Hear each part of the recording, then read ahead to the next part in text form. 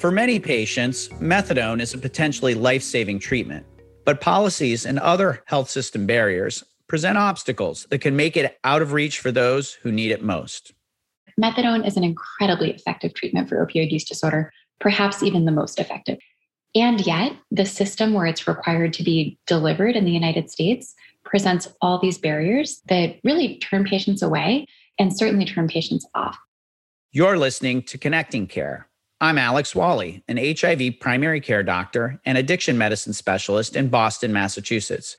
Today, my colleagues, Dr. Jessica Taylor and Dr. Sim Kimmel, join me for the second part of a two-part series about methadone to treat opioid use disorder. During today's podcast, we'll use a case study to continue the conversation about stigma, barriers to methadone treatment for patients, and what we can learn from other countries to advance policy and practice for methadone in the United States.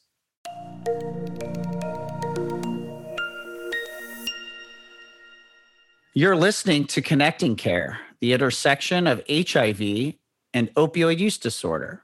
I'm Alex Wally. I'm an HIV primary care doctor and addiction medicine specialist in Boston, Massachusetts. I'm joined again by my colleagues, Dr. Jessica Taylor and Dr. Sim Kimmel. Last podcast, we were joined by Hiawatha Collins from the National Harm Reduction Coalition in Bocal, New York. He is also a patient treated with methadone in an opioid treatment program. He gave us a firsthand look about the benefits of methadone treatment for patients and also some of the challenges. Today, we're going to take a deeper dive into some of these issues. As we've done before, Jess, Sim, and I are going to use a case to talk through the evidence about methadone and what we can learn from other countries and more. Last podcast, Hiawatha told us that methadone saved his life. We need to hear more stories like this one. Sim, as a clinician, can you tell us when you would consider recommending methadone for a patient and what you think it offers? Thanks, Alex. I'm really excited to have a chance to talk more about methadone today. Methadone, as we heard from Hiawatha, is really relegated to a separate addiction treatment system. As we'll go through in the discussion today, I think we'll really highlight how important it is that methadone be available anywhere other forms of addiction treatment are available. So there's a number of things to consider when talking to a patient about methadone. First of all, if a patient is interested in methadone, then I'm interested in getting that patient to methadone. What are the advantages of methadone? So methadone is a full opioid agonist compared to buprenorphine, which is a partial opioid agonist.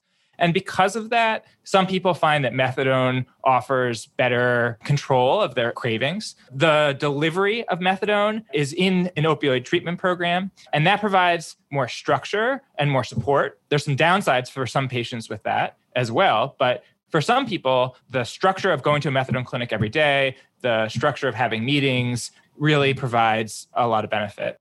There's a lot of evidence that it reduces overdose, that it reduces HIV risk. There's evidence that it reduces criminal activity. There's another benefit of methadone, which is that in order to get started on methadone, a patient doesn't need to be off of all opioids. So a patient doesn't need to go through withdrawal in order to initiate methadone. So there's a lot of reasons why methadone might be considered for a patient. Great, Sim. I just want to add a little bit on the evidence for methadone. So a lot of people think that the evidence is equal or that buprenorphine is just as good or better than methadone from an evidence perspective, and similarly for naltrexone. And in my view, looking across multiple studies and in the view of some systematic reviews, there is an advantage to methadone over some of the others, which is a retention benefit. And what I mean by that is that once people are on methadone, the likelihood that they'll stay on it is generally, in most studies, better than buprenorphine and certainly than naltrexone. And so that's another real advantage to methadone. So once you're on it, it's much easier to stay on it. That's an advantage. But getting on it, that can sometimes be a challenge. And I think Hiawatha reflected some of those challenges. How do you, Sim, go about getting somebody onto methadone? So it's a good question. It can be really challenging to get somebody onto methadone in the current system. If somebody walks into my HIV clinic and says, I'm struggling with opioid use disorder, I'd like to be treated with methadone, essentially, we start calling methadone clinics with them and try to get them into a clinic, get an appointment set up for them. And there can often be delays. It's unlikely that we'll be able to find somebody a clinic that day or the day after. But basically, we're calling an outside care provider and trying to get them set up to have an intake and then to ultimately get dosed with their first dose of methadone. So I've been working as a doctor in a methadone clinic for a lot of years, and I've seen it help a lot of people from all walks of life, but it's completely separate from the rest of medical care. I think it's a separate and unequal, segregated system of care, and we really need to work towards having it be integrated and be a patient-driven decision about which of the medications for opioid use disorder somebody starts based on their prior experience and their physical interaction with the medication. But we have a long way to go before we get there. Well, and Alex, I think that's really the heart of the issue, is that methadone is an incredibly effective treatment for opioid use disorder, perhaps even the most effective, as we've discussed. And yet, the system where it's required to be delivered in the United States presents all these barriers that really turn patients away and certainly turn patients off. And that includes the access issues that we were just talking about in terms of difficulty getting into a clinic. I can say when we call around for clinic access in our area in Boston, which is highly resourced, if we're lucky, we might be able to get someone in within a couple of days to a local opioid treatment program. Very often, though, our patients are told 2 weeks and sometimes even 4 weeks. And we're talking about a life-threatening illness where 2 to 4 weeks of more illicitly manufactured fentanyl use is really a life-threatening situation. So we have the access issues. We also have challenges with the way patients are treated in the current system, the stigma that they face when they get to the dosing window and are asked to provide their number, not their name, to get their methadone dose. The reality that in the United States, methadone clinics are not geographically accessible, particularly in rural areas, but also that when they are available and when people try to open new programs, the NIMBYism is just a really profound challenge and results in methadone clinics being concentrated in underserved sections of cities, typically of cities that are segregated, neighborhoods that are segregated, further stigmatizing this treatment. And I think the other challenge is that the current system groups people who may have ongoing active substance use or maybe early in recovery. And we certainly have witnessed predatory behavior among our patients that are treated in methadone clinics that may be targeted to be sold substances or, just maybe in a situation that's very triggering, surrounded by a lot of people who may continue to have substance use. And that furthers the stigma. And, we heard this from Hiawatha, I think, really clearly last week or in our last podcast when he talked about liquid handcuffs and just being stuck in a system that is so protocolized that is not nimble and able to react to changes in someone's recovery trajectory or recovery journey, and the limitations of daily dosing, which patients are really required to do until they demonstrate or prove that they are ready for a limited number of take homes. So just a lot of challenges with the current system that make a life-saving treatment not as accessible as it needs to be. Concepts like liquid handcuffs and the rules that are required for people who are on methadone that are imposed by the methadone treatment system, both through the regulations and the practices of methadone clinics, really reinforce the stigmatizing, not just of drugs themselves, the people who use drugs, but now one of the most effective treatments for the substance use. So the irony that we're actually stigmatizing the treatment, which undermines our ability to get people on treatment and stay on it, is, I think, just a real challenge that we have. And it's an opportunity for policymakers to work to try to destigmatize methadone. I remember where I was when Magic Johnson announced in a press conference that he had HIV infection. I remember the impact that had in mainstreaming and destigmatizing the disease of HIV infection.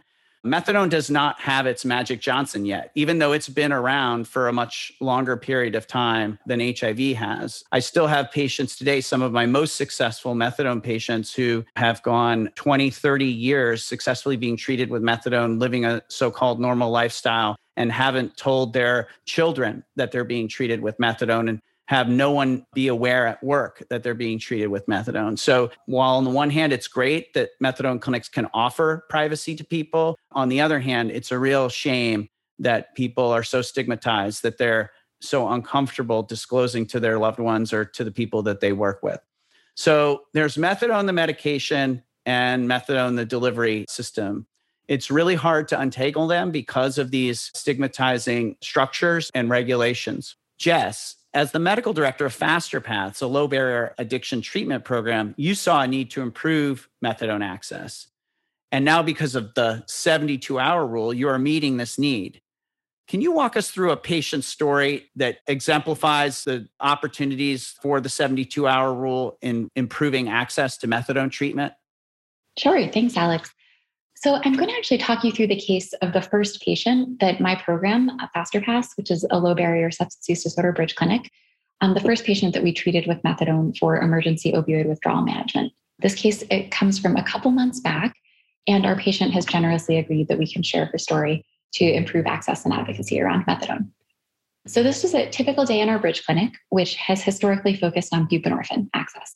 We offer a number of services, but top of the list is same-day access to buprenorphine or Suboxone medication. And we saw a patient who was added to our schedule same day from the emergency department, referred because she had gone to the emergency room requesting help getting off of heroin and fentanyl. And so was referred down the hall to our bridge clinic and, shared that she had had a severe opioid use disorder for 16 years. She had some prior treatment experience, including being treated with Suboxone in the past, and found that Suboxone was partially effective, but that she never actually had good craving control on Suboxone. In terms of just other treatment experience, she had never been on a methadone maintenance program or in an opioid treatment program, but had been treated with methadone for withdrawal management in an inpatient medically managed withdrawal setting, which we would typically call a detox, in the past. And so came in reporting daily use of heroin and fentanyl, prior opioid overdose, and said that she had last used heroin and fentanyl about 15 hours before she came in to see us. And at that point, our team did an assessment. She had an initial clinical opioid withdrawal scale score, which is a common scale that we use to measure the severity of opioid withdrawal, had a score of about 12, which any providers listening in will recognize as fairly symptomatic withdrawal. And she had the chance to talk to our team about her goals for her treatment. She told us she was extremely motivated to get into treatment, and this time around really wanted to try methadone maintenance, which was something that she hadn't tried in the past, but had heard that it might be more effective for managing the craving component of her opioid use disorder. And so this case gave us an opportunity to pilot a new pathway that we had been brainstorming about over the winter months, which is leveraging an exception to the usual requirement that you can only use methadone for opioid use disorder in an opioid treatment program and use it for emergency opioid withdrawal management for up to 72 hours. So Alex mentioned the 72-hour rule. That's what we're talking about. It is an exception to the usual requirement to be an opioid treatment program to administer methadone. And it lets providers like us that are not in an opioid treatment program and are not licensed as an opioid treatment program to treat a patient for up to 3 days or 72 hours by administering methadone for opioid withdrawal, not prescribing it, administering it in an observed way, administering no more than 1 day supply at a time, and doing so while we arrange linkage to ongoing care. So here we had a perfect opportunity to pilot a new pathway in front of us. We had a patient who came to us very interested in methadone, who was an appropriate medical candidate for methadone. And we actually did that process that Sim described of calling around to local clinics, and were able to secure an appointment 2 business days later for our patient to start getting treatment with methadone at the opioid treatment program. So what we did is we collaborated with our pharmacy and emergency department colleagues, and we were able to administer 20 milligrams of methadone under observation that day. She did great with the 20 milligrams. She came back the next day and was still having pretty significant withdrawal symptoms. Her COW score was 11 on that next day. And so we treated with 40 milligrams of methadone. And then we worked on some transportation issues to make sure that she would be able to get to the opioid treatment program the following day, worked on some case management pieces, and she was successfully linked to the OTP on the 3rd day of our care for her. And so that was incredibly exciting for us. It was something we'd never done before. This exception, the 72-hour rule, is something that is pretty commonly invoked in emergency departments across the country, but as far as we're aware, not as commonly able to be done in outpatient settings. And that's because it actually requires a lot of infrastructure. So at this point, we use a medication dispensing cabinet to manage our methadone. And that allows us to document, really accurately and appropriately in the medical record what the dose was, when we administered it, to make sure that if we need to waste part of the medication, meaning discard part of it that isn't going to be administered, that we do it in a DEA compliant way under observation and documented. And that we also have the capacity to assess and administer the medication in our clinic because of the services that we have available. So we were incredibly excited about this. We were also incredibly appreciative that our patient agreed for us to be able to share her story. And now it's been a little over 3 months since this case happened. She actually remains at the methadone program, and her dose has been increased to 80 milligrams, which feels like a good dose. So she's doing really well in her treatment and has stayed engaged and retained over 3 months after that first visit in FasterPass. As I mentioned, I've been working in a methadone program since 2007. So you kept saying you were incredibly excited, and I too am incredibly excited about this. But I imagine if you're listening to this podcast and you're from another country like Canada or like the UK, you're saying, well, what's the big deal? Like, we do this all the time. We start people on methadone in primary care and people do fine. Well, it's not set up that way in the United States. And this 72-hour exception is designed for people who are in withdrawal, who are in substantial distress, and present you typically to an emergency department. With the availability of bridge clinics, low barrier access clinics, there's an opportunity to use a 72-hour rule, but you certainly need a lot of infrastructure to support it, at least having methadone on hand that can be dispensed and observed in the dosing. So, Sim, you described earlier how, what you have to go through if a patient comes into your outreach program looking for methadone. What are your thoughts about this approach? I think this is a game changer for our patients because people come in, there's a moment where people are motivated and we want to capitalize on that moment. We want to engage them the minute they say, right now, I'd really like to stop using, and this is how I want to go about doing it. And, a lot of people don't want to be on Suboxone or buprenorphine. They've had experiences with it before. People who are experiencing homelessness sometimes have a hard time managing the prescription itself. And sometimes people really just want to be on methadone. And it's so satisfying to be able to say to somebody, that's great, come on over. I'm going to call FasterPass and we'll have one of our outreach workers walk you over and you'll be seen and dosed in a couple hours. It really makes a huge difference for our patients. This gets to what I call the initiation retention paradox. So in general, in the history of addiction treatment, one way to be successful in treating people with substance use disorders was by making the barriers to treatment as high as possible so that you ensure that the people that you do start treating are very motivated and have a lot of either financial capital or social support capital or recovery capital. And if you do that, then you're more likely to have people be successful. If you increase the barriers to care, then you're more likely to have people be successful. And what is generally considered success is retention. Can people stay in care? One of the concerns I think we have as we go into what we really need to do from a public health perspective, which is lower the barriers to care, is that we're going to start treating people who may be, less motivated or who have other competing interests, especially those folks who have, are vulnerable to poverty or homelessness. They have other things that they need to worry about every day other than just, getting to the methadone clinic, for example. And so this means that as you lower barriers to care, you may reduce retention. And I think Jessica's case here really is an example where you can kind of break this paradox, where you can lower the barrier to access to methadone. And then if you provide it in a patient-centered manner, you can also potentially increase retention. Now, I don't want to paint too rosy of a picture because we still have lots of problems around ensuring the treatment meets people where they are at. This person that I think, Jess, you guys started still has to, I don't know if they're going to the methadone clinic every day, but certainly a methadone clinic could require them to come every day and, provide urine toxicology testing, require counseling, for example, which can really make it more difficult for people to stay retained in care. And I think that's where we're starting to see the benefit now, being a couple months into this pathway, of the couple of days of intensive case management and nursing care management and navigation. And it's been interesting because this is brand new. As we're saying, we really weren't sure how this would go. Demand has been staggering for this same day access to opioid withdrawal management and rapid linkage to an OTP. And the feedback that we're getting from our opioid treatment program, methadone maintenance clinic partners, is that our patients have very high linkage rates, which actually has been a little bit surprising to everyone involved, that our patients do seem to be getting to that methadone maintenance first appointment at a pretty high rate. And we think that the reason for that is that we're offering 3 days of stabilization.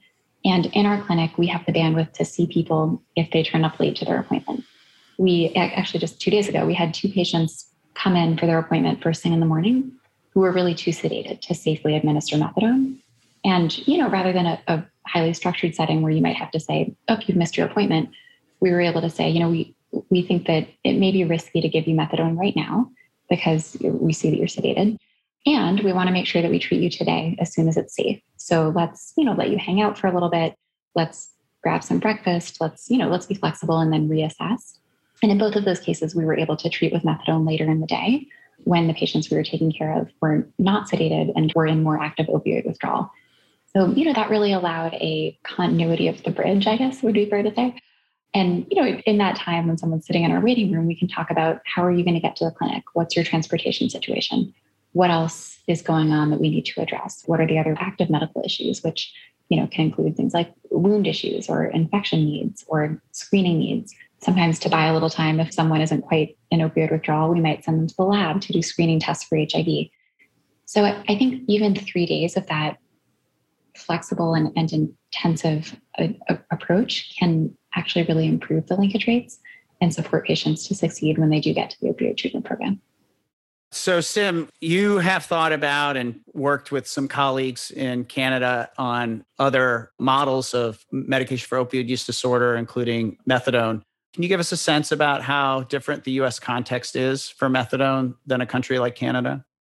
So I think we've alluded to some of these ideas already, but to be more explicit, so in Canada, primary care doctors can prescribe methadone from their primary care practice. In some provinces, the primary care doctor actually needs to have a special license, but not everywhere. And so a patient can come in and the primary care doctor will assess that patient and prescribe the methadone. That methadone can then be administered at a pharmacy. So essentially, the methadone can be written for a daily witness dosing at a pharmacy. So instead of the centralized treatment that would happen in an opioid treatment program, the patient can take that prescription to any pharmacy that administers methadone and then get their methadone. And the doctor can then change the number of doses that the patient can take home, a little bit like take homes. I think they call it carries in Canada.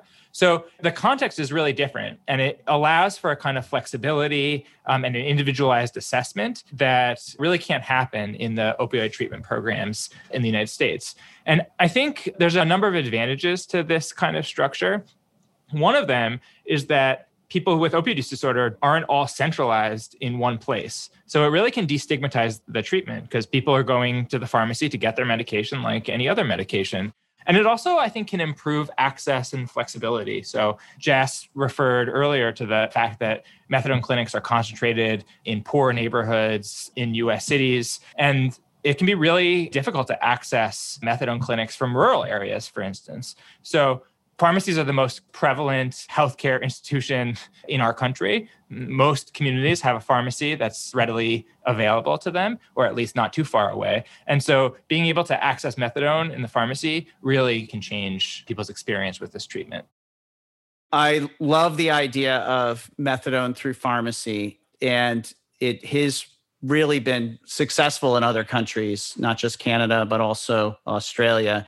You have the opportunity to still do daily dosing if that's what's safest for the patient. And I think we should acknowledge that methadone has a potential for overdose, particularly in the first few weeks of treatment, if the dose is ramped up more quickly than somebody can tolerate. And so because of its pharmacodynamics and pharmacokinetics, it can accumulate in ways that can catch both the prescriber and the patient by surprise. Although overall, the deaths from methadone are much less common, and particularly in people who are involved in addiction treatment. Deaths from methadone are very, very rare, much rarer than the alternatives where somebody's continuing to use substances, opioids. So, overall, methadone is a life-saving treatment.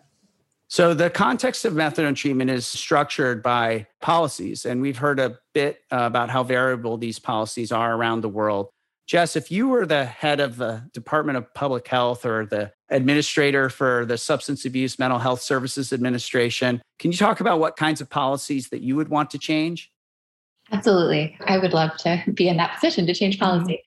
So, I think the idea of pharmacy-based methadone is one whose time has more than come in the United States for all the reasons that you and Sim just mentioned. I think what we also learned during the COVID-19 pandemic is that there are many people enrolled in opioid treatment programs that do very well with more access to take-home doses and fewer in-person visits to the opioid treatment program. Some exciting early data has come out of Connecticut showing that with the increase in flexibility during the pandemic, methadone-involved overdose deaths did not go up. So I think we'll hopefully have more data in support of relaxation of some of these regulations. And, I say that also wanting to acknowledge that the high structure of a methadone maintenance program does have benefit to many people. And I do hear that from some of my patients that needing to go every day, some of the requirements have actually seemingly been helpful in their recovery.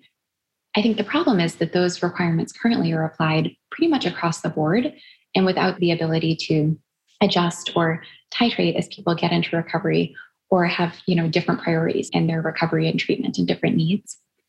So I would love to see methadone available for pharmacy dosing, like we mentioned. I would love to eliminate the restrictions on who can prescribe methadone. Like buprenorphine, this is an area of medicine where we have restrictions that are not applied in other areas, including for more dangerous medications.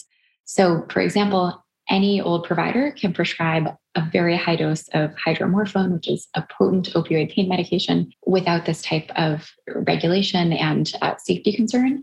And that doesn't make sense. Methadone is a life-saving medication.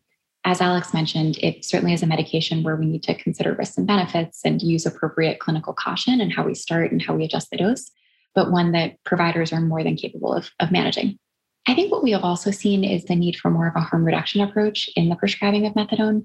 So we know that in clinics across the country, patients might have their dose decreased if they use other substances or if they have relapse with heroin and fentanyl. And that's really not consistent with the goals of supporting people at getting in and staying in recovery, and very often increases risk. So I would adjust current regulations that are punitive around ongoing use of other substances, because we recognize that substance use disorders are chronic diseases and ongoing use often indicates a need for more treatment, not less. I think the other change that would be incredibly exciting and helpful to our patients would be the ability to apply for a more limited OTP license in settings like academic medical centers, like community health centers, other settings that are already existing and out in communities that may not need or be able to support the infrastructure of a full opioid treatment program pathway, but would like to treat the patients that are currently in their programs and do so successfully in their communities. The other area that is just incredibly important for methadone access is carceral settings, jails and prisons. So we've seen in some states, Rhode Island, to a more limited degree in Massachusetts, there has been innovation, and in other places across the country, in offering medications for opioid use disorder, including methadone, but we have a long way to go.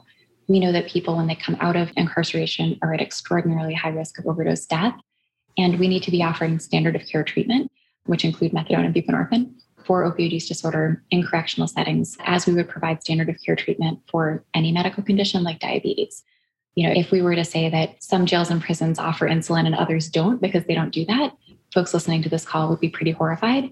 And it is equally horrifying that we are limited in being able to treat people who are incarcerated with methadone and buprenorphine for their opioid use disorder, which, again, is a highly treatable but potentially life-threatening condition if it's not treated correctly.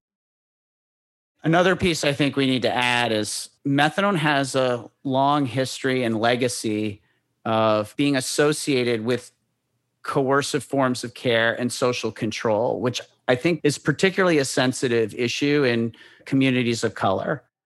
I think methadone appropriately has been tainted as, criminal justice light in the way it feels for people who go through it. And that, I think, is particularly problematic, for, as I said, those who in our society have largely been subject to the war on drugs through criminalization. What I'd like to see is methadone treatment getting a real facelift where it gets applied in a way that is really culturally humble and accessible to our vulnerable communities, our communities that have historically been victimized by the war on drugs. Sim, zooming out a bit, what kind of federal policies would you like changed? The reason why methadone is so difficult to access has to do with federal regulations. And so it really will take an act of Congress to change the methadone access. So in order for methadone to be able to be used in primary care, to be delivered in pharmacies, we really need federal regulation. And it's exciting that President Biden has recommended reviewing this. We still have a long way to go for it actually to change, but I think that's encouraging. I want to circle back also to the jail point that Jess made.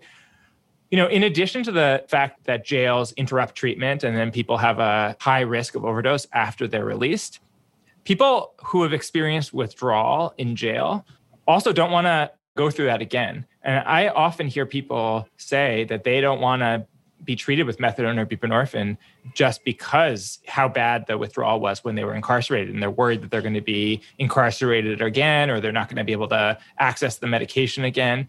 And so the lack of flexibility in our system makes it so that people are really, really afraid of those experiences.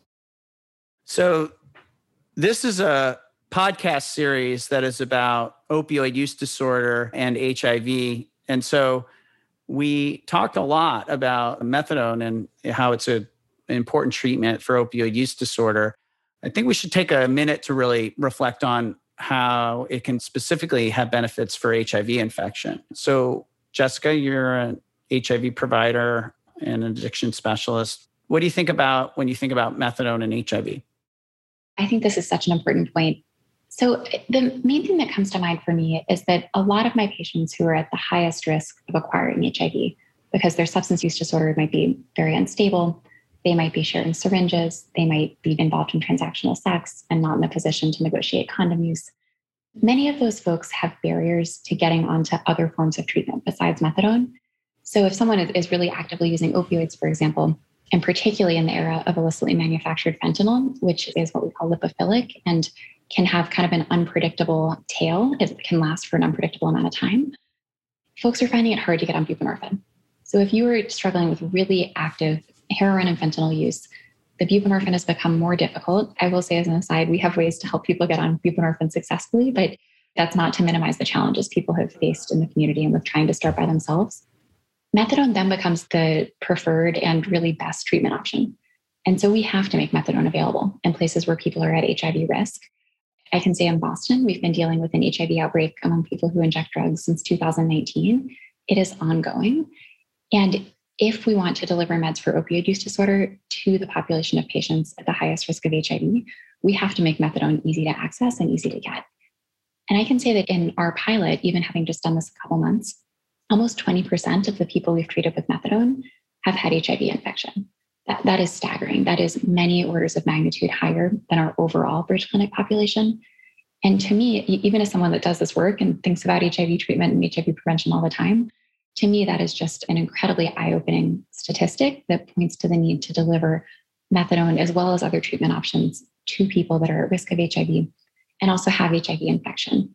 And that latter point is so important too, because the most effective way that we can prevent HIV, one of the most effective ways, is by helping people with HIV infection get on and stay on antiretroviral treatment for their HIV. And very commonly, if someone's dealing with active, unstable opioid use disorder, it's just a challenge to take a medication every day to manage your HIV.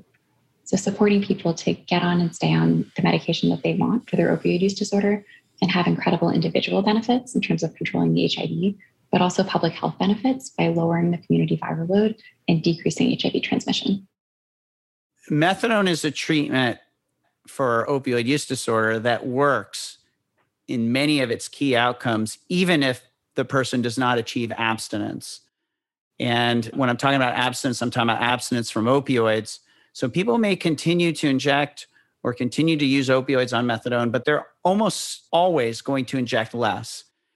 And they are going to have, typically, as I mentioned earlier, methadone has a high rate of retention. So people are going to stay engaged in that care. And what comes with that daily contact with a methadone program is a structure that comes to people's lives that also makes it easier for them to take other medications. For those people who struggle to take their HIV medications on methadone, one really other innovative policy that we didn't discuss, which I'd like to add, is the sort of directly observed therapy or dosing with methadone or co-dosing with methadone of HIV medication or even other medications. So that's just quite common in New York City methadone clinics where they have the dosing of other medications along with methadone, including making take-home blister packs for those folks who are getting take-home methadone. So adherence to HIV medications has definitely been shown to be increased with those people on methadone treatment.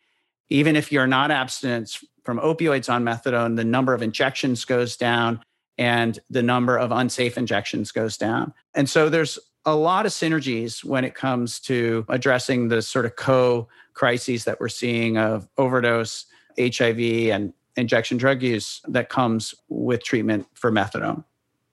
Sim, anything you'd like to add as we close this session down? I just want to circle back to that point that you just made about co-dosing of antiretrovirals and methadone. And we haven't talked very much about how the methadone system of delivery, in some places it's a public system, in some places it's a private system. And the structure of funding really impacts what kind of services can be co-located with the methadone clinic. So we've talked in this podcast a lot about integrating methadone with primary care or with HIV care, but there's a whole other conversation to be had about integrating primary care and HIV care into methadone and setting up funding and structures so that that can happen. Yeah, that is a really great point. And this gets to sort of, I think, hopefully an overall theme that people get, which is ideally what we want is all treatments in all venues, right? We want to really make this patient-centered so that we can make the treatment work for the patient and not make the patient work for the treatment, which I think is historically how addiction care has kind of been delivered. And so, yes, it's a great idea to bring methadone into primary care or into medical care, but we also, for those people who are better off in an addiction treatment setting, we need to bring medical care into that setting. And that includes prevention of other infections. It includes the treatment of other underlying medical conditions like HIV, but also you can imagine, and actually there's great models for this again in New York, but now elsewhere, of treating hepatitis C through methadone clinics quite efficiently and effectively. We really, I think, hit a broad swath of what goes on in methadone care. I feel like I could talk about methadone all day and all night, but we'll spare our listeners, and we will, I'm sure, come back to this topic in future podcasts. Jess is asking for last word on COVID. So please, Jess, finish us up with your thoughts about methadone and what we've learned during COVID. Thanks, Alex. I just think we're in a really unique place right now where we have a lot of opportunity to not let our systems return to pre-COVID states of affairs that were broken and imperfect, but actually leverage what we've learned during the pandemic and, really take these lessons that patients actually can do well with more take-homes, that overdose deaths related to methadone didn't necessarily increase. Really look at additional data as it comes out and try to change our policies for the better. And I think that with all the devastation and all of the death and tragedy and isolation that we saw during the pandemic, I think we need to make sure we don't let this opportunity go by and, really improve methadone access going forward and let that be a legacy of COVID-19. Well said. Thanks, Sim. Thanks, Jess. Until next time. You're listening to Connecting Care. Our program was produced today by JSI and Boston Medical Center.